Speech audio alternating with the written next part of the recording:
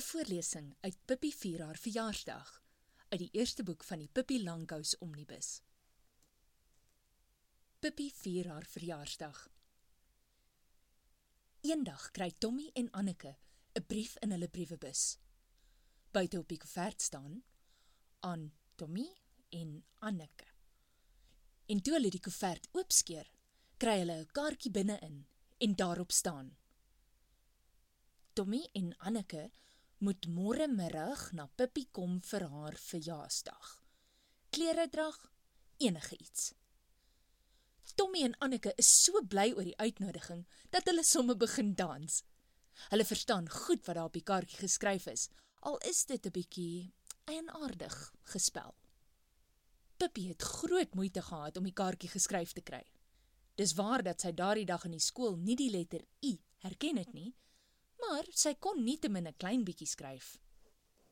'n hele nag lank het Pippi met daardie uitnodiging sit en sukkel, en teen dagbreek se kant, net toe die sterre oor huis Winderhuis se dak begin bleek word het sy oorgesluip na Tommy en Anneke se huis en die brief in hul briewebus gaan gooi.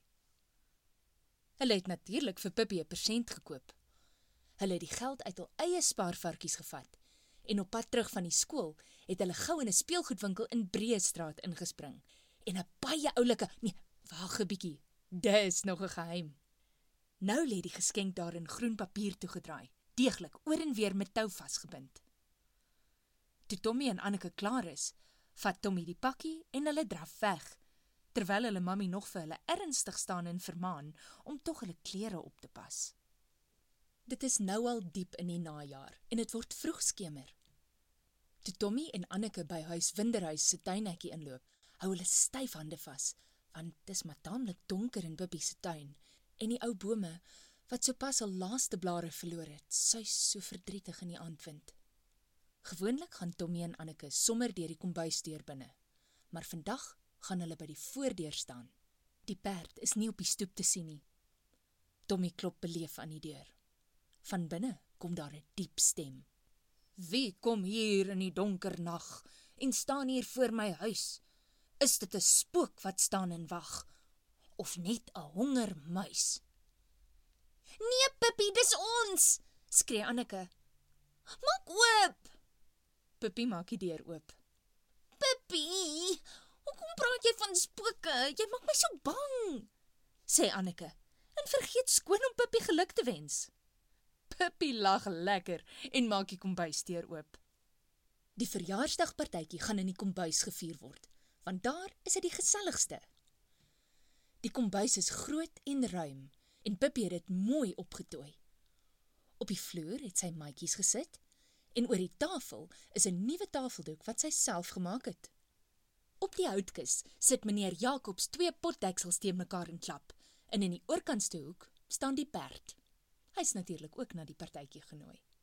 Nou onthou Tommy en Anneke uiteindelik dat hulle Pippi moet geluk wens. Tommy buig en Anneke maak 'n kniebuiging en hulle gee die pakkie aan Pippi en sê, "Veels geluk met jou verjaarsdag!" Pippi bedank hulle en begin gretig die pakkie oopmaak. En daar kry sy 'n musiekdoos. Pippi is skoon wild van blydskap. Sy streel Tommy en sy streel Anneke en sy streel die musiekdoos en toe streel sy die geskenkpapier. Toe wen sy die musiekdoos op en met 'n geplinksinnige plonks klink daar 'n deentjie op wat seker veronderstel was om o die liewe Marthytjie te wees. My liewe genade, julle moet mos ook julle verjaarsdagpersente kry, sê sy. Maar dis nie ons verjaarsdag nie, sê Tommy en Anneke. Pippi kyk hulle verbaas aan. Ja, maar dis my verjaarsdag, en dan kan ek mos vir julle ook verjaarsdagpersente gee, of hoe? Of sê een van die skoolboeke miskien dat 'n mens nie kan nie? Nee, 'n mens kan natuurlik as jy wil, sê Tommy. Die mense doen dit net gewoonlik nie. Ek sal daarom graag 'n persent wil hê. Ek ook, sê Anneke. Toe Tommy sy pakkie oopmaak, kry hy 'n fluitjie van ivoor daarin. En in Anneke se pakkie lê 'n pragtige borsspeld wat soos 'n skoenlapper lyk. In die skoenlapper se vlerke is rooi en blou en groen steentjies. Toe hulle almal hul verjaarsdagpersente gekry het, is dit tyd om iets te eet. Daar is koek en bolletjies in oorvloed op die tafel. Die koeke het heel eienaardige vorms, maar Pippi sê dis presies soos die koeke wat in China geëet word. Anneke en Tommy en Pippi eet en eet. En Anneke sê dat as hulle in China sulke koeke het, dan gaan sy na China toe verhuis wanneer sy eendag groot is. En toe word daar gespeel. Pippi stel voor dat hulle 'n speletjie moet speel wat mens oppas die vloer noem. Dis baie maklik. Al wat 'n mens moet doen, is om reg om die kombuis te loop, sonder om een keer jou voet op die vloer te sit. Pippi is soos die wind af weg, en om die kombuis. En selfs vir Tommy en Anneke is dit nie te moeilik nie. Nadat hulle 'n ruk lank gespeel het, is Anneke se rokkie nie meer haar naas beste een nie. En Tommy is so vuil soos 'n skoorsteenveer. Toe besluit hulle om iets anders te doen. Kom ons gaan op solder toe en gaan gesels met die spooke, stel Pippi voor. Anneke snak na asem. Is daar nog spooke op die solder? Vra sy. Wat vra jy nog, sê Pippi. Dit krioel daarbo van die spooke en die geeste en goeters. Mami sê daar's nie goed so spooke en geeste nie, sê Tommy ewe kordaat. Nee, daar is nie, sê Pippi. Nêrens anders nie. Net hier. Al die spooke in die hele wêreld woon by my op die solder. En dit help nie ek vra hulle om te trek nie, maar hulle is nie gevaarlik nie. Hulle knyp mens net aan die arm en dan sit daar blou kolle. Kom ons gaan soontoe en gaan gesels met hulle. Tommy wil hulle nie laat agterkom dat hy bang is nie, en hy sou daarom ook graag 'n spook wou sien. Pippi loop voor. Sy maak die deur na die soldertrap oop. Dit is pikdonker. Tommy hou styf van Pippi vas, en Anneke hou nog stywer aan Tommy vas. Naderhand is hulle die trap uit, en daar staan hulle, in die solder. Dis nes ek gedink het, sê Pippi. Hulle is almal weg na die bestuursvergadering van die spook- en geesvereniging. Maar net toe hoor hulle 'n aaklige geluid in een hoek van die solder. Hoe. Die volgende oomblik sien Tommy net iets uit die donkerte na hom aankom. Hy voel dit teen sy voorkop verbyskuur. Hy gil dat die berge antwoord gee. Spook! Spook! Die arme ding gaan laat kom vir die vergadering, sê Pippi.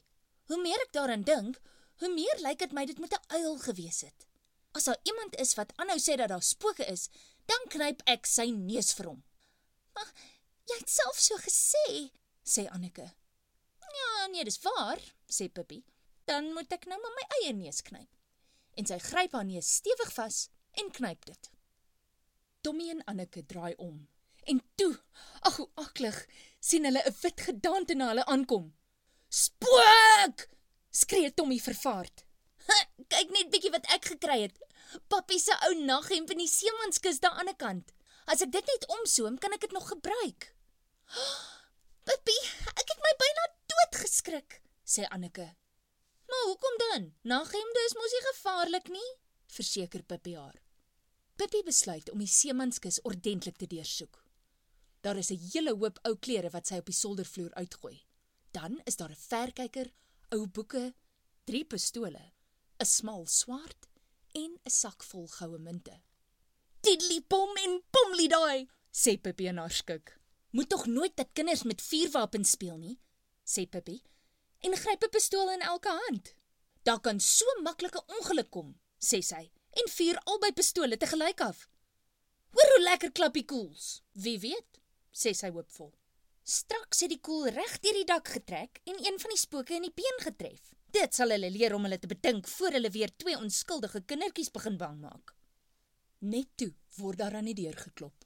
Dit is Tommy en Anneke se pappie wat sy 2 kinders kom haal. Dis al ver oor slapenstyd, sê hy. Toe Tommy en Anneke en hul pappie by die tuinhekkie kom, hoor hulle iemand agter hulle aanroep. As ek eendag groot is, gaan ek 'n seerower word, skree sy. Gaan julle ook? Die Pippi Langkous Omnibus is geskryf deur Astrid Lindgren en uitgegee deur Iman en Rousseau, 'n druknaam van NB Uitgewers. Bestel dit by jou naaste boekwinkel of aanlyn.